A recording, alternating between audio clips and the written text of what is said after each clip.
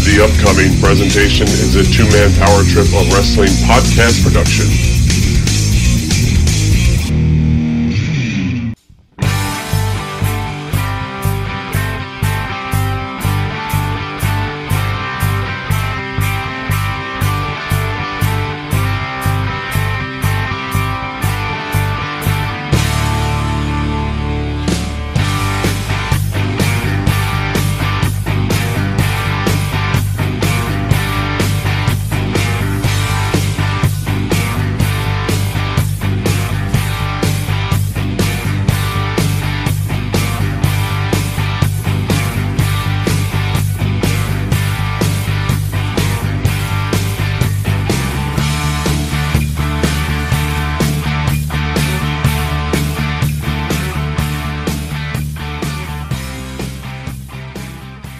Hello and welcome to a brand new podcast here on the two-man power trip of wrestling. I am JP John Paz from the two-man power trip, and my co-host, bringing him back yet again, the infamous author and co-host of mine for the Trump Mania podcast. He is, of course, Lavi Margolin. Lavi, welcome back into our new venture, the business of the business. Thank you. I'm so excited to be here. This is something that I've thought about for a long time. I love to talk the pro wrestling business, whether I was calling in uninvited to IATA with Dave Meltzer 20 years ago, or talking on WrestleNomics, or writing articles about it. It's really such a pleasure to team up with you on this project and take a deep dive into the business of pro wrestling every week. This is going to be a very fun thing to do because people don't realize there's so much more than just wrestling and what goes on in the ring. I mean, there's so much economics and so many things going on behind the scenes that I don't think people are going to grasp, but maybe after listening to the show, they're going to grasp it a little bit better. And of course, like we did when we did Trump Mania, we break down each and every, facet of the business, if you will. With him, obviously it was a little bit different, but in the same vein, we're going to break it down and really hit home a lot of the points that you may not have heard before. You may have heard, but you haven't heard in such great detail, and maybe even some things you never even thought of, at all. We're going to bring to the forefront. So, Lavi, please just explain the essence of the business of the business. Sure. So we're in a great time for information, especially in pro wrestling. There are so many different news sites and podcasts, but what I found with the business side of wrestling, where we're getting more information than we ever have, is that people tend to focus on WWE and then AEW and some New Japan, rightly so, because these are the drivers. They're sort of the biggest players in the industry, but there's so many interesting, unique stories that make up the other part of the wrestling business that, there's only so much time to do it. And we have the time and we'll do it. So what makes this show so different? I mean, I know, but I just want you to kind of get it out there to the fans of what makes us and business of the business different. Sure. So we're going to take a North American perspective on understanding the pro wrestling business. From time to time, certainly international stories will creep in, but we are looking high and low for interesting pro wrestling analysis, stories, and tidbits that give you greater insight into pro wrestling, whether it's a national promotion like an Impact, a Ring of Honor, an MLW, or if it's a local promotion, if there's something interesting that relates to greater insight into the business of pro wrestling, we're going to share it. Some weeks we'll have a major theme where we'll take a deep dive into one aspect of the pro wrestling business, perhaps have some additional stories. And other weeks, it'll be a series of stories that give us insight. And we'd love to hear from you. And at the end of the podcast, of course, we'll share information so that you can ask us questions and tell us what you want to hear about. The thing about the business of the business is I feel like so many people just focus on WWE and maybe their stock and the different things, YouTube metrics and the network.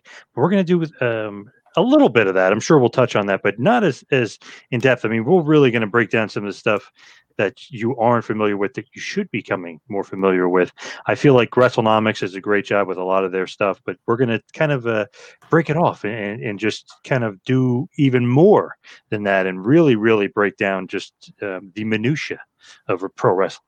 Right. So, I had planned to, but I didn't have a chance to do it. I was going to take the Shane Douglas speech when he converted the NWA title into ECW title. And he says, in the name of our fathers, Brandon Thurston, Mookie Ghana, and Dave Meltzer.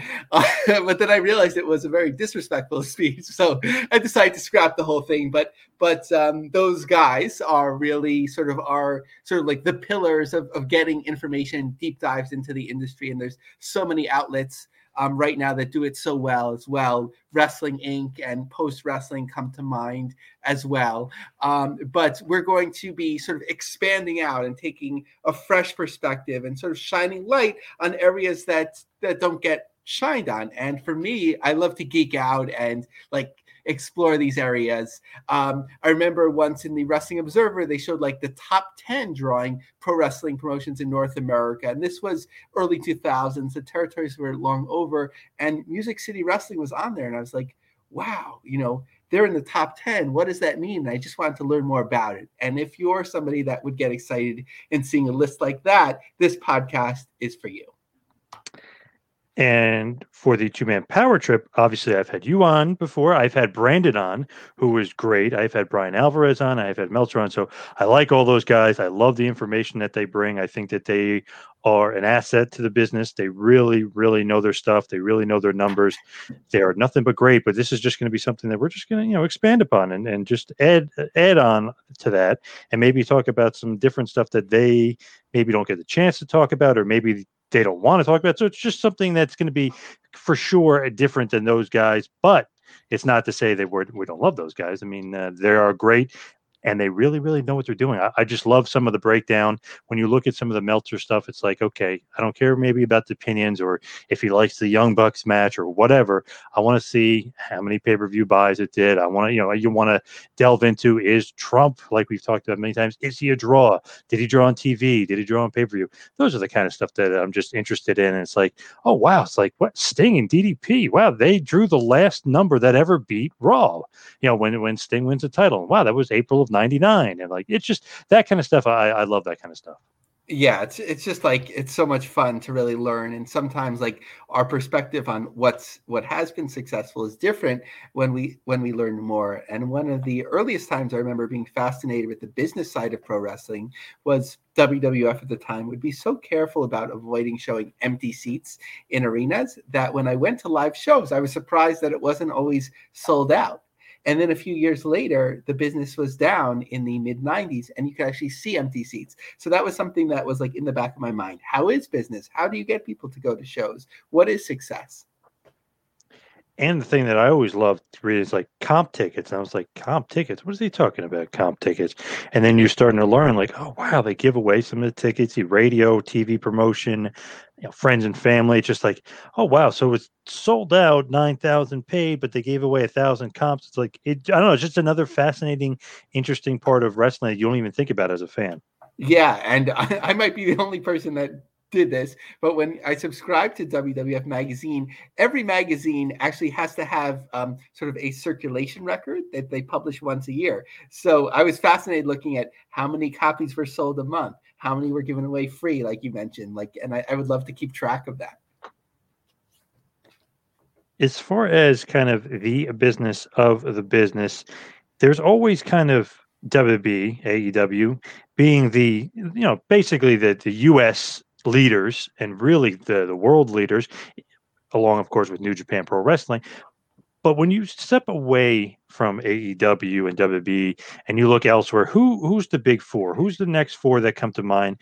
You mentioned years ago, you're like, oh, Music City Wrestling, but who is it? Is it Impact? I mean, who's kind of the next tier on the list, the next top four after WB, AEW, and even New Japan? So that's a great question. And I really do see it as a top four, but it's not especially clear as sort of who is number three, number four, and so on. So I wanted to go take a few moments and go through each one and sort of make an argument for each and kind of see what you think, see where things stand. So firstly, of course, especially by its profile, would be Impact Wrestling, of course, having been TNA for many years before. So although it feels like so long ago, and in some ways it was, we have to remember that as TNA on Spike, at its peak, they were drawing over 1 million viewers a week.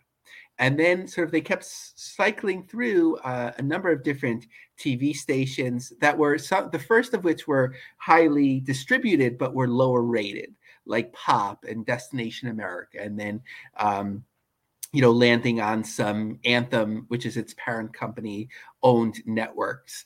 But then Anthem and it's the owning family bought their own network, where they made Impact the key to that network. So, of course, Access TV is in about 50 million homes. For pro wrestling fans, it had been best known for airing New Japan Pro Wrestling. And in my opinion, that was really the driver of growing this network. While most networks were contracting, Access was actually growing in subscriptions a month. They're in 50 million homes, so about half of subscriber homes that pay for cable, or actually a little bit more, as less people pay for cable distribution these days. So it was interesting because, at least from the stories that were out at the time, that Access said no to Impact Wrestling when they were airing New Japan, and Impact Wrestling's owner was like, well, you'll say no to us, we'll buy the house, and then we'll throw all of you out of their house. So I don't know if you'd say they got the final revenge or the last laugh or something, but they spent the money to put themselves in the best position. And for years, there was this fascination of sort of what was New Japan drawing? And Access didn't subscribe to Nielsen. So we mentioned Dave Meltzer, of course, of the Wrestling Observer before, and he had about 200,000 once he published this in the Observer. And the station doing its own form of metrics, it was very unclear. But what's interesting is that once Access did join Nielsen, that we started getting ratings just a few months ago. I think The Torch came out with it first, and then a couple other outlets followed, and they're doing about 150 to 175,000 viewers a week. So the New Japan number, it seems to be like that it was in line with things. Impact is also distributed towards another company that they own called the Fight Network, which is much lower profile. I actually happened to get it on a additional subscription tier, which I don't pay for, but if I wanted it on my Altis or Optimum cable, I could actually pay for that. So actually similar to beIN Sports, which we'll get into.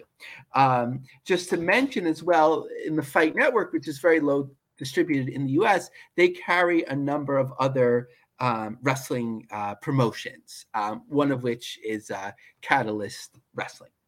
Okay, so that's the argument for Impact Wrestling at the moment, that they have a single destination show that's fairly well distributed on what appears to be a lower rated network, but they're drawing 150 to 175,000. So we know their number, which we actually can't say for the other three. Something else to distinguish them is they're, of course, owned by the company is owned by a television distributor. So they'll always have that access as long as everyone has those outlets. Ring of Honor is not dissimilar in that way. They're owned by Sinclair Broadcasting Group, which is best known for owning a variety of local television over-the-air channels. So in Dayton, they might own the Fox and ABC affiliate. In Milwaukee, they might have the WB or something like that. I'm WB. I don't even know if that's around. What they have is they have a pretty wide reach. So they're on 191 television stations, the company, 607 channels in 89 markets. So basically what that means is that usually there's let's say there's an ABC And then there's digital channels. So if you have like an antenna, you could watch these channels through your antenna. And then they are distributed. Their main point where they're most distributed at a certain time and date is on Stadium. Stadium, is a little bit unclear how much penetration that they have. Because when you look at something like Rabbit Ears, it shows that they're in about 51% of the US. But the truer number, which Sinclair actually utilized when doing a recent deal with a casino company for sponsorship, they're in about 19 million homes. So a little bit less than beIN Sports, but I think lower rated. And they're also on what were previously known as the Fox Sports networks. These are a variety of channels. Let's say, like again in Ohio, let's say the Indians are on that Fox Sports channel. They have to program it, at other times. So sort of like Ring of Honor is put on these stations. Now, what's the aggregate of all of this? Who knows, right? Like, so what the common thinking is, or sort of like what the guesstimate idea is, that like if it's on ABC after a football game in a mid-tier market, people might be watching, but how engaged are they? But if it's on a digital channel, is that even measurable? So it's wide, but it's hard to tell sort of how many people. I'm imagining there's a good amount in total, but how many are actually engaged and passionate about the product? Brandon Thurston, which we talked about with WrestleNomics before, he does regular like Google searches, Google search analytics. I'm sure he searches Google as well, but he does analytics. And he found that the searches for Ring of Honor are minuscule compared to other companies. So how much actual buzz is there for the company? The next is Major League Wrestling. My friend and yours, of course, Court Bauer. They're distributed through beIN Sports, which is interesting because that actually means two domestic networks. beIN is very big internationally. I don't think that, and we're not going to talk international today, but I don't think that they're on any beINs international, although MLW is on internationally. But in the US, they're on two domestic stations, beIN Sports and beIN Sports Espanol. So, but both of these networks have lost distribution and sort of distribution fights before, and their distribution has gotten lower. So it might have been mid-20 millions before in distribution. Now it's like 18, 19, 20 million. So the numbers are low, but the station does appear to have confidence in them. At certain points, they will run the programming a number of times. And right now, MLW just returned to running new programming, and it airs Wednesday nights at 7 p.m. When you look at the top 150 cable networks, of how many people are watching, it doesn't appear in the top 150. So, of course, we have to assume the number is small, especially as compared to that. And the next and the final argument is for Championship Wrestling From. So, most of us know it from Hollywood. Of course, Dave Marquez, whom you've interviewed and who's had a good presence on your programming over the years. They're sort of like that, the little engine that could success story. You don't see, and we'll get into this later, you don't see as much sort of like one-off syndication or distribution now as much as you used to, but they're in a number of large markets over the air. In some ways, in some larger markets than even Ring of Honor. But a lot of their distribution is sort of, on stations that may not even rank in Nielsen, or it would be very low, like a Z Living, which I get. So I DVR their programming when it runs. But overall, they're in about 130 markets. So they're distributed widely. They have some very important stations, of course, in LA and Houston. But overall, I would say the numbers are lower, but they're in a number of markets. And recently, the last few years, I think starting with Memphis, they have had a very interesting idea where they sort of take the content that's for the National Hollywood Show and they sort of retrofit it towards a market. So they may have local hosts or sponsors in Memphis or in San Francisco, sort of to rebrand the program and to get penetration in those markets. The thing is that there's so many pieces of the pie, but they're all so much smaller, right? I mean, it just seems like there's so many different wrestling shows and outlets out there, but none of them have big traction. Like Impact Wrestling used to do 1 million. They're only doing 150,000. I mean, it just seems like so many less people are watching wrestling now. Yeah, it's interesting. Like it felt like before AEW and before I kind of actually sort of market more towards like All In, even before there was an AEW, like people were trying to figure out what's the secondary brand, what's the alternative brand. So you had some heat on New Japan, you had some on Ring of Honor. I think Impact was sort of teetering at that point, even though it might have been widely distributed, but sort of like once AEW came out, I think it sort of took a lot of the heat off the other promotions where like you're like, clearly WWE in the US is number one. AEW clearly is number two. And then you have these other niche brands. As far as WWE, it feels like, they're really struggling, not doing that well. I guess on average, you would say 650,000 people watch NXT, probably 1.7 million for Raw, probably a little bit over 2 million for SmackDown. Would that all be accurate?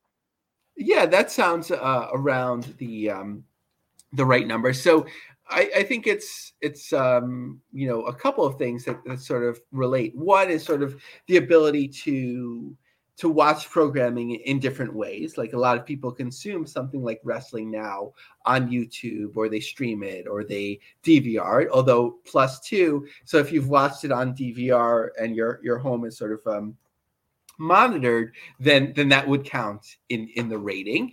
But at the same point, some live sports hasn't gone down to that degree or has maintained. So I think sometimes that's an excuse, but I think it does make sense that people are watching less television. But at the same time, as the pie is being split more, those programs that can draw destination viewers, especially live, have more value. So even though, years ago they could draw 3, 4, 5, 6 million, the value that you can draw out of it now is more because the networks need it to sort of anchor their programming or help their overall ratings.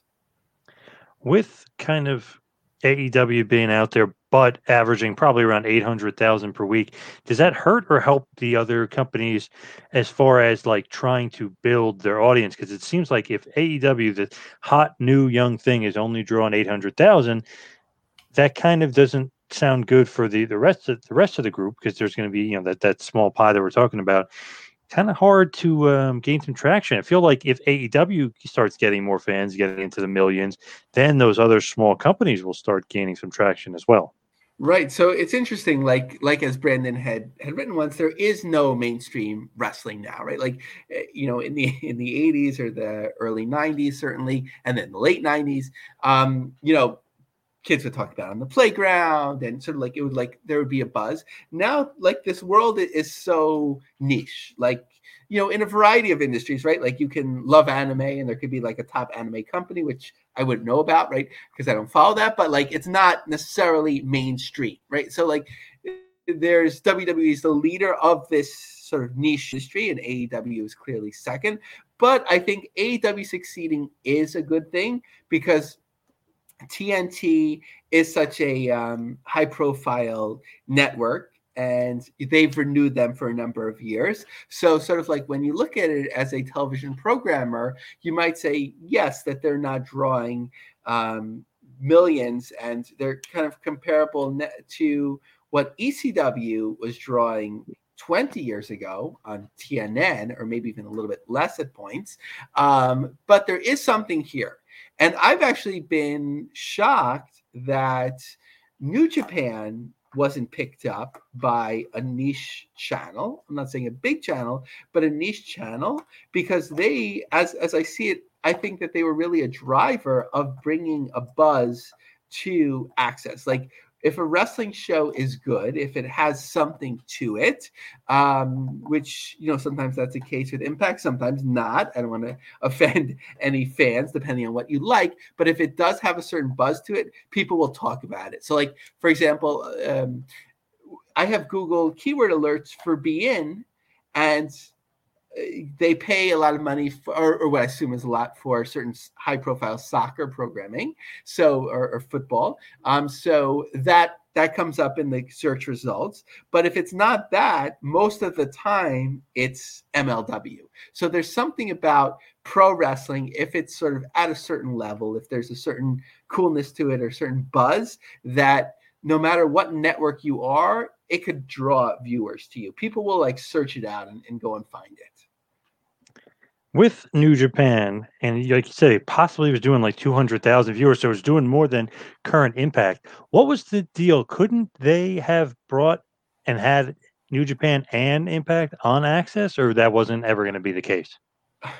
I forgot exactly how it played out, but I think there was sort of like a certain offer to remain for a certain amount of time, or to play ball in the right way. And I think New Japan tried to play hardball and lost. So the door was open for something, but they played their hand too much and lost, as far as I remember that. So there was that opportunity to remain on. But look, WOW, right? Women of wrestling.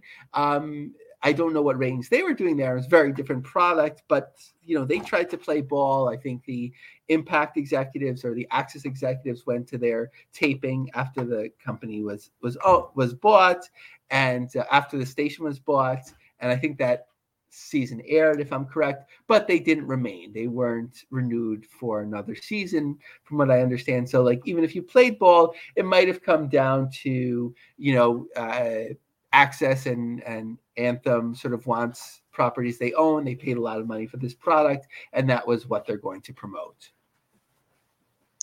With all these other promotions, I mean, we mentioned WWE, AEW, Impact, ROH, MLW, Championship Wrestling from Hollywood. Who are some other ones that are kind of on TV? Could be, CMLL. Like, who are some other wrestling promotions out there that can be seen on American TV? Right. So the three others that I see sort of having, a distribution that I wouldn't say is wide, but sort of is broad, that they're sort of like outside of just one particular region. CMLL. So they have one station, I think it's called LA TV. And, on their website, they list about that they're in 30% of U.S. homes. So the fact that I wasn't aware of it when doing an extensive search until just a few weeks ago, I don't know, if that says something, if I need to be aware of it for it to be impactful. I certainly don't. Perhaps, if you're in the target market, certainly that it reaches out to, it might be a very meaningful station for you. So I don't want to sort of dim it in that way, but it's certainly not the highest profile. So I would say sort of like once you emerge out of this top six, then the other three are sort of like around the same thing. So OVW has really, like, good for them. They've really, like, they have their Louisville market, for years and years. Al Snow and his partner have really pushed out with not only their training school, but their television distribution. So they're on Game Plus TV, which has some U.S. distribution, and they're on U2 America. That was previously America One. Like, they're sort of a collect. They program low power A stations, or like what would be more like digital tier now at the moment, which actually have sort of grown in profile because of like digital distribution. But for years and years, they've had wrestling on for as long as I can remember, for the last 25 years, from ECW to USWA and on and on and on. And now they have OVW and Championship Wrestling from Hollywood as well. And WWC has some distribution in a U.S. arm of a Puerto Rican television network. So those are the ones sort of like with the highest profile. And then I sort of tried to do a comprehensive guide to pro wrestling in the U.S. And I'm sure there's some that were off my radar. And it's always a moving target. A company comes, a company goes. And certainly with the pandemic, this might have changed. But I can go through some of those now.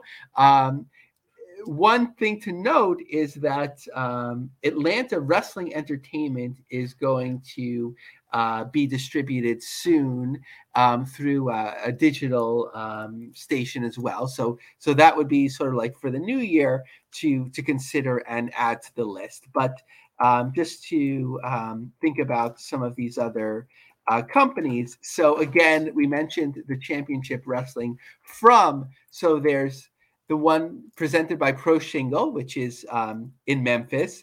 They also distribute on the same network, or they have distributed Jerry Lawler's Classic Memphis Wrestling. I'd love to watch that, every week. Mm-hmm. Championship Wrestling from Arizona, and so on. Then there's Burt Prentice, who's been around forever, talking about Music City Wrestling, right? So he had programmed that, and then he worked with Bill Behrens, who had started Wildside. So he's on right now TV, and then he has programming on WTNB out of Cleveland, covering 14 counties, and WBBJ in Jackson. That's his sort of home base. He actually has an interesting position there, which is he tapes out of an arena there. So sometimes they'll have like Studio A, they call it. And then once in a while, he'll have in this old Memphis territory sort of arena, big shows like when Terry Funk was wrestling. Certainly Jerry Lawler appears to be a friend of his. So he's on their programming. So then there's others, Wildcat Pro Wrestling in New Orleans, American Wrestling Federation in Minneapolis, Powerbomb in Toledo, Ohio. Rocky Mountain Pro is also on Right Now TV, and they've done a good job of getting themselves out there. Appalachian Mountain Wrestling in their territory in the Appalachia, of course. I'm going to keep pronouncing it in different ways till I get it right. But they've gotten some good distribution for themselves on Hometown 24, EKB TV, WYMT2, Heroes and Icons, World Class Revolution Pro Wrestling in Waco, Texas, Continental Championship Wrestling. I'd assume that they might not be airing new programming right now, but they were on in Dothan, Alabama, but you'd have to check. Empire State Wrestling, so I'm going to drop another Brandon reference. He is also wrestles for them. So they are on WBXZ in Buffalo, Thursdays at 8 p.m. World League Wrestling, of course, the late Harley Race, I believe his son is running it now. They are on KMIZ. I feel like a radio DJ. New South Championship Wrestling on WBKO in Bowling Green, Kentucky. Okay, so then we talked about Fight Network. So Smash Wrestling, which is a Canadian promotion, so they are on the Fight Network. We talked about Catalyst Wrestling, which airs on the Fight Network. ECPW Adrenaline TV airs on several New York and New Jersey area cable systems, so that might reach you. And we talked about World Wrestling Council. Now I have the name of the program and station in front of me. So excuse my pronunciation, Super Estrellas de la Lucha Libre on WAPA America on Saturday afternoons. So I'm sure there's a few more floating in and out, but even though I named about 20 more, so there's about 25 promotions, I kind of considered that a low number compared to what I was expecting to find. And that is, of course, the comprehensive guide to pro wrestling on U.S. television at LionCubJobSearch.com. You can find all that on there just in case you couldn't keep up with all that information. Just to want to throw that out there. So another thing I wanted to bring up was AEW. They have supposedly this extra hour that they keep kind of vaguely referring to. There's going to be an extra hour of TV somewhere. Is it TNT? Is it CW? Where is this other hour of TV going, and what is it? Where's it going? Do you know any more about it? Right. So, all indications are that we'll be on TNT. And if a big network like TNT wants to pay you for another hour, great. Everyone is happy. So, of course, before I dated myself and I said the WB never does not exist. It had existed. It merged with UPN. It's now called the CW. So they sort of absorbed the bigger affiliates, that the two had competed for in different markets. Unfortunately, in this 20 or 15-year history, it hadn't really raised the ratings. So the CW, with the outside of utilizing Warner properties, especially like the DC universe, like Green Arrow, of course, which we know from Cody Rhodes and Stephen Amell, if I'm pronouncing that correctly, it's a fairly low-rated network. So my idea, although nobody asked me, is that I've been watching the Friday night ratings. Of course, how did I find myself there? Because, to see how SmackDown was doing. But when I was looking at that and you look at the ratings online, SmackDown does, like, some people are like, well, we talked about it, around 2 million. So at first we think, well, it's not so great, but sort of for the demos, right? The 18 to 49, or I'd rather say that than 18 to 34 because I'm still in the wider demo for now. But when you look at, so they seem to be doing well, sort of like for what they are. Right. But when you look at the CW, often their ratings are just like 500,000 in total. And when you look at the preferred demos, it's often 0.1, 0.2. So like if you're doing a 0, right, like even if you were to take Dynamite and you put it on Friday nights, it's sort of like, people are drawn to a network differently. I don't think it could do worse. I think it could do better. And what if you were to actually put new programming on?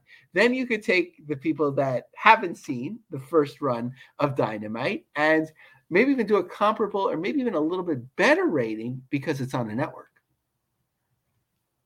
Interesting. Yeah, for sure. I just feel like if they're going to do an extra hour, it just better not be a part of Dynamite to make it a 3-hour show, because that would just completely ruin kind of whatever momentum they had, because you could see from Raw, which is just a steady decline with 3 hours each week. I think that is a business nightmare. Yeah, it seems like whenever that's been coming up that they've said no, whether it's Tony Khan or Cody Rhodes, and they're saying it's not going to be like their dark show, which I find fascinating, that this YouTube programming keeps growing. And I think it's up to like 16 or 18 matches a week, and it's 3 hours. So we'll talk about YouTube more at another time, but the sort of the simple format of just putting matches out there, kind of like maybe like a WCW Saturday Night in its later years, where it doesn't have much impact, but it's sort of, no pun intended, but it's sort of like just more wrestling content. It seems like they're going to come into it with a new concept. So that'll be something to watch. Now, with Ring of Honor, with everything going on with them, apparently they've bought Bally's, or Bally's bought them. What is going on with Bally's? And I guess really the name and the branding of it. Right. So Sinclair Broadcasting is an interesting company to watch. For this podcast, we'll stay away mostly from politics, but they've sort of been under sort of like on the radar more because they tend to be a very conservative network and they push certain agendas. So, but they're an interesting company to watch because they're always doing different types of unique business deals. So from what I've read, in purchasing these Fox Sports networks, they started sort of incorporated another company, which from what I understand, shields them from certain debt. But this company is sort of the most indebted company in the US now. So it's sort of like they took on this huge amount of debt with this expectation that, they do well with sports rights.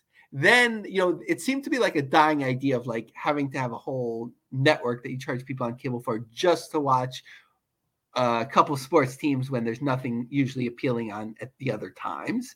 But then the coronavirus hit and you had almost no sports programming to speak of at most points in the year. So one of the things was a need to kind of go out there and help mitigate this debt. So they did a deal with Bally's. When it was first reported, it seemed like it would just be a rebranding. So they had to get away from Fox Sports because they're not Fox. So apparently they allowed them to keep calling themselves that for a while, but now it's going to be called something like Bally's Sports or whatever, Bally's Sports Ohio or whatever it is. So they're paying. So Bally's is paying them for sponsorship with that, but there's more like there's a commitment with advertising, ad spend. There's the ability to own a percentage of Bally's. So it's somewhat complicated, but it's interesting. Sort of like, does that trickle down to Ring of Honor? First thing I was joking was, of course, will there be a reprise of the wrestler, the Gambler, or Vinny Vegas? But also it'll be interesting, like, Ring of Honor has gone to Vegas before, and they've done shows in casinos. So will they sort of look at maybe what ballrooms does Bally's have, and sort of like, do they brand that into their circuit? Or, will we start seeing more Bally's advertising? So it's always interesting when this huge parent does something. How does that trickle down to its children? Most of the time, Ring of Honor is off the radar, but benefits. So like when they buy networks, Ring of Honor is programmed in somehow, and they get to keep from, Joe Koff had talked about this on Eric Bischoff's podcast years ago, they get to keep a certain amount of advertising time that they can sell. So from what I understand with like the parent to the child, so when they're on the different networks, they retain this advertising time, and that's the money they get from the show, as opposed to like, a straight payment. Although I'm sure that their production fees are covered. Sinclair Broadcasting, known as being the largest and most diversified television broadcast company in the country today. Do you agree with that? You think that's true? I think for what they are, sort of like a somewhat, I don't even know if they are. They're kind of like unique in themselves. Sort of like I remember when USA and TNN were bidding for WWE rights. It was sort of like for USA to maintain those rights, they had to match the deal. So, but like TNN was part of like a bigger conglomerate, so they could do things that were unique. So you can't say it was apples and oranges. So they're very large in that they own a number of affiliate networks, although I believe other organizations own more. They're very large in that they own a number of sports networks on cable. They own the most right now, but what does that really mean? They have a number of digital stations, but who are really watching those? So like in aggregate, they're a big company, but I wouldn't say they're bigger than other huge media conglomerates. So what about with ROH going on STIRR? Like, how does that affect Sinclair, and what is STIRR? STIRR. Yes. Great question. I actually listened to an hour interview with like the person that runs STIRR. I don't know if he's considered the CEO, but it was actually a fascinating interview. So STIRR is a over-the-top network. I'm not sure if they define themselves like that, but sort of like not exactly like a Netflix or like a Hulu, but their base is that they plug in locally. So when you get STIRR, the first things that will come up would be the stations that Ring of Honor owns. So like if you're in New Jersey, whatever, I don't think they actually own anything in New Jersey, but if they did, whatever affiliate they'd have, that would be the first thing that would appear on STIRR. So that's like their base. But then they build out from it. They have like, at this point, I think tens of networks that are programmed linearly, 24/7, sort of like the same thing if you turn on your cable TV or you look in a TV guide, you see, okay, it's not just on demand, but what's on at 9 a.m., what's on at 10 a.m. So for years, I've been waiting for Sinclair to say, here's a Ring of Honor network we have digital space. So here it is as a digital network, and it'll be distributed over the air. They haven't gotten there yet, but they did say in their press release that this Ring of Honor station will be distributed by Stadium, which I'm fascinated by to see if there'll be an over-the-air Ring of Honor station. I'm kind of getting away from the main part of the story, but so Stir now has a Ring of Honor station. So it's programmed 24/7, and you can go on and watch Ring of Honor. I think that the person that runs Stir said that there's about 1 million people that sort of are active on Stir. So how many of those people are interested in watching wrestling and Ring of Honor wrestling? If it's 1 million, right? Not so great at math, but let's say 1%, is that 1,000, right? So if 1,000 people are watching Ring of Honor on Stir, that's interesting, but sort of like utilizing this program and thinking of Ring of Honor as a network is most interesting. But Stir is an interesting, like, non-traditional type of company also. So I watched closely for this type of news, and it's not exactly wrestling related, but it's kind of funny that they started a horse trading network. So like, like you have like auctions where you're like, like wherever, like, and horses are a valuable commodity. So they have a network that's all about horse trading. So it was fascinating because I was curious, like, what is this and how did it come to be? So in this interview, he talked about it, that there's a horse trader that's sponsored that pays, to advertise in Oklahoma and Texas or wherever. And they offered him to say like, hey, do you want to pay to have a network on here? So he's like, sure.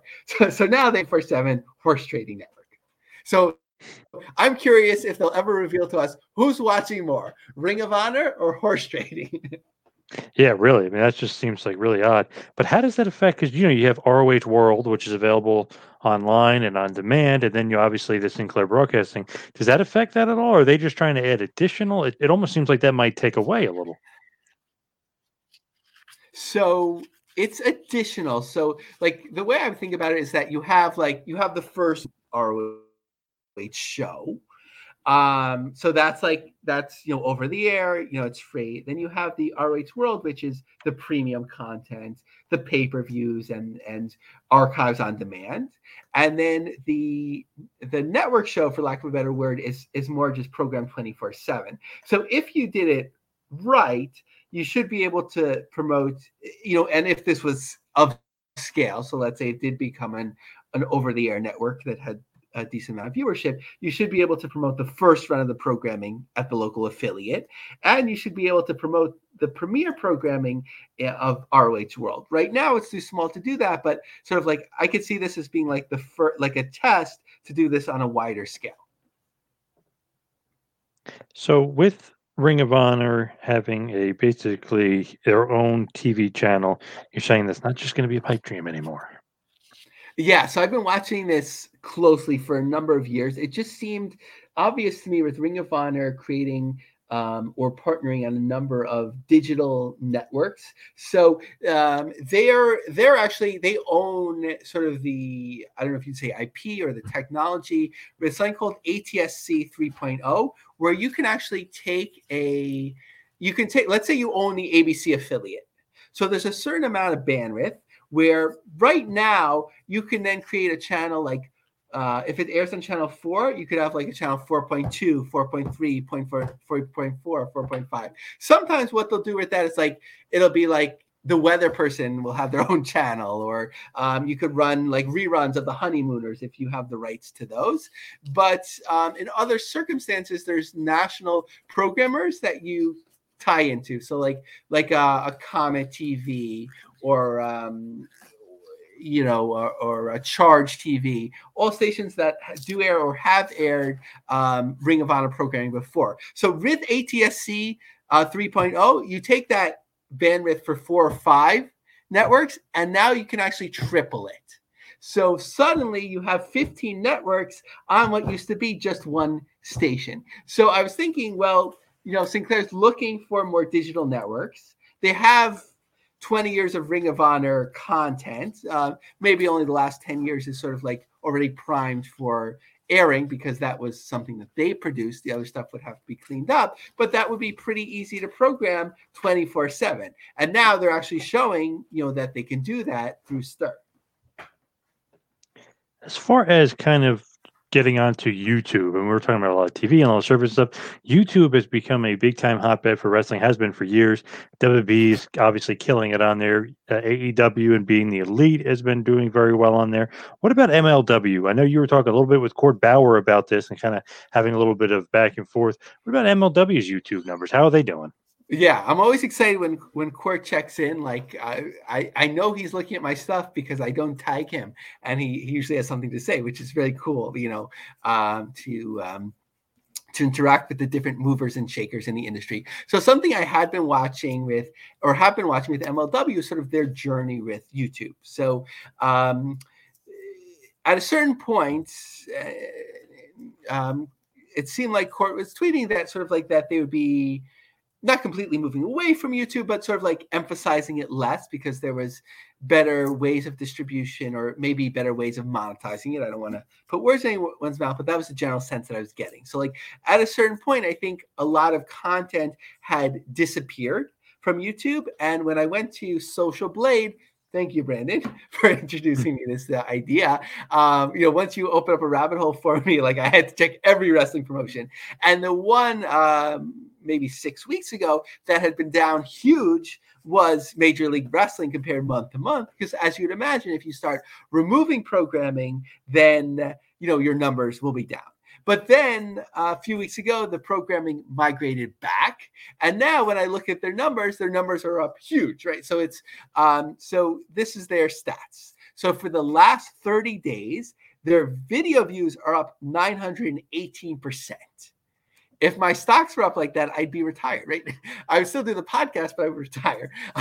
So 1.884 million views, and their subscribers are up 263%. So you can see sort of like with putting content and removing content, how much like the numbers can swing. But I think next week we should really delve deep into YouTube, what drives it, how 25 promotions are doing on there, and really get a sense of what's going on. With YouTube, and it's funny because it's like, okay, MLW is doing this number, they're doing that number.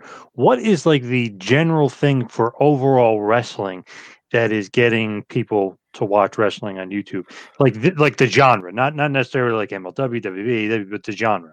Sure. So just some hints for next week. What I found that really drives wrestling on YouTube, and this will surprise some people, first is intergender wrestling. And I don't want to get into something that sounds weird here, but I've noticed that if it looks like it'll be especially violent or off of center, then the video will be more popular. I know that kind of sounds heavy, but so that's one thing. The other is women's wrestling.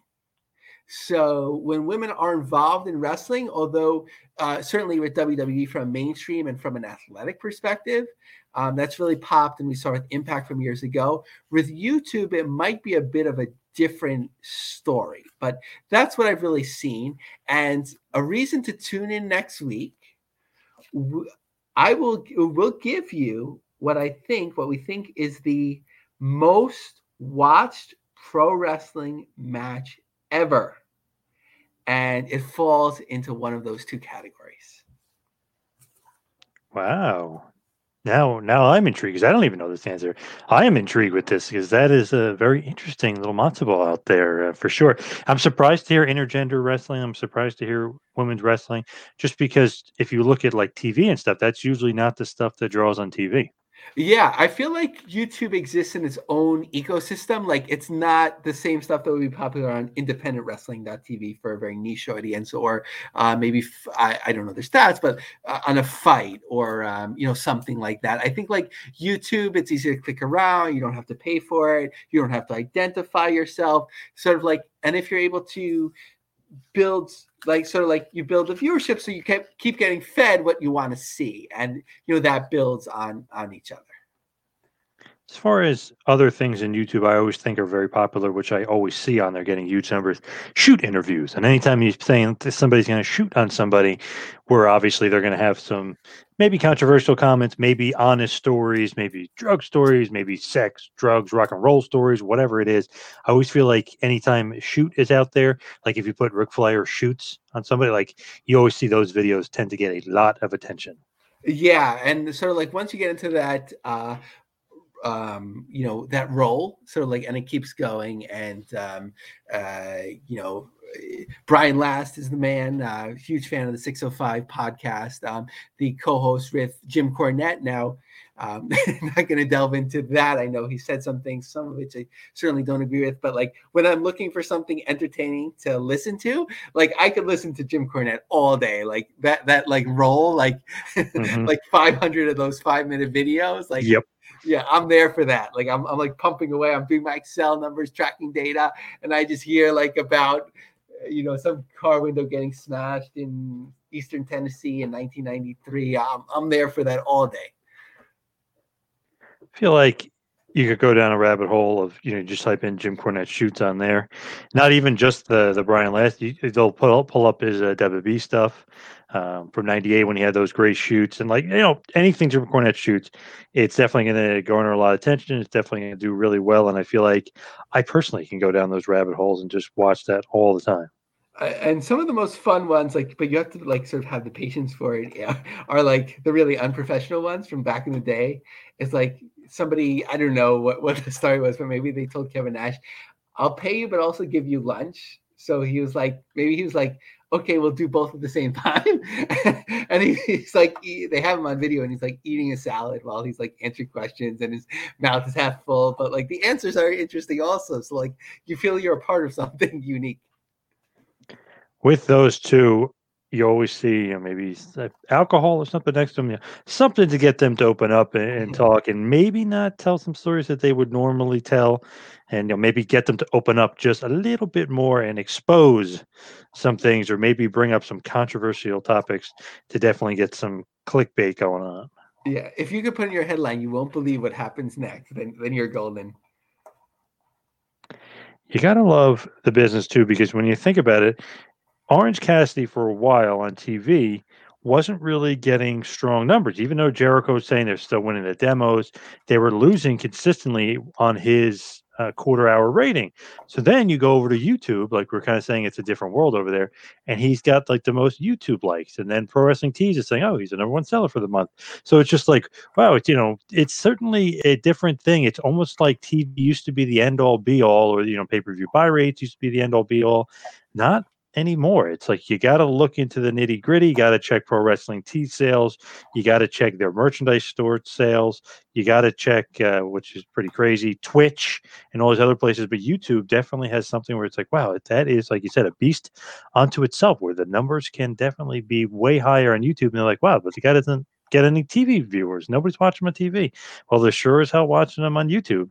Yeah, I think one of the things is that AEW plays Moneyball, and they have one of the best people from pro wrestling to do it, who's the vice president, Mookie Ghana, of formerly of WrestleNomics, the founder. And he loves these analytics, and I'm sure that hadn't passed him by, of looking at sort of YouTube numbers and sort of like how everything plays in, and not just looking at like Nielsen demos and getting the numbers. If it's t-shirts that flow through AEW, then getting those numbers and kind of seeing like what's the overall ecosystem, and sort of like how do things play in, and who's most valuable to the company, and how that might play into visibility in the future.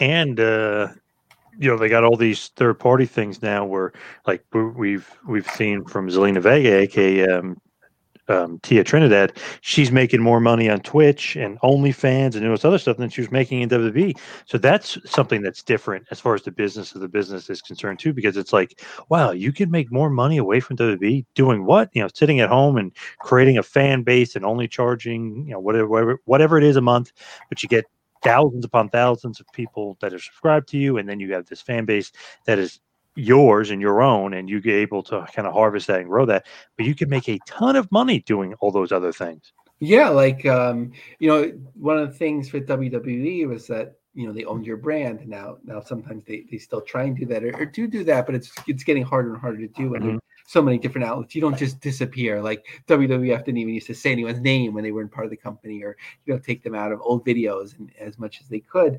But now you sort of can build your own brand, and you don't have to draw millions for the company if you're drawing hundreds of thousands for yourself, and that goes directly to you after taxes.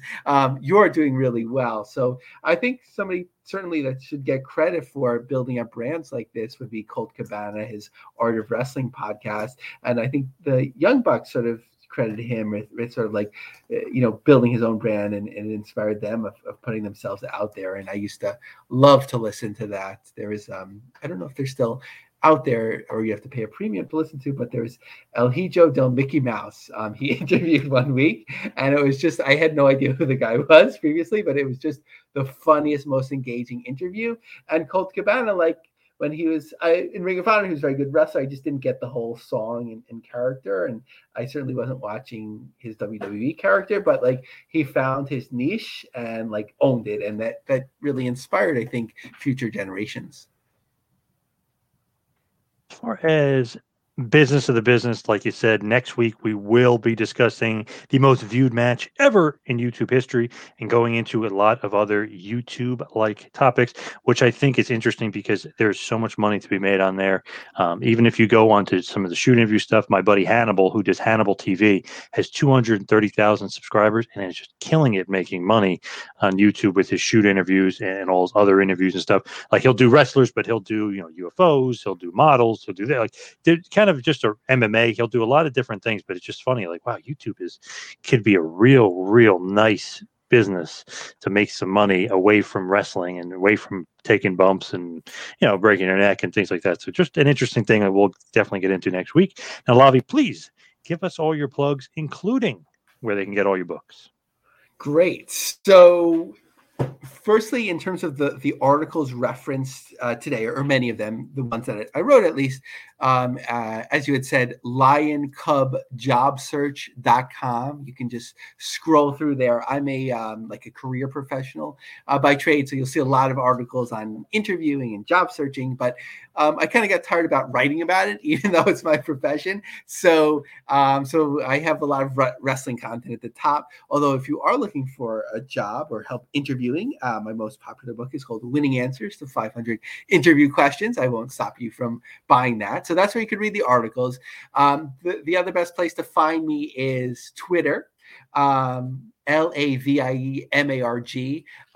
Every day I go through hundreds of Google alerts and I look for pro wrestling business stories and I share them with you, especially quirky ones that you won't hear about or you might hear about first. So for example, I just tweeted out today, Kenny Omega signed a supplement deal with a supplement company. So, little things about how wrestlers are sort of making more money for themselves or things that drive the business.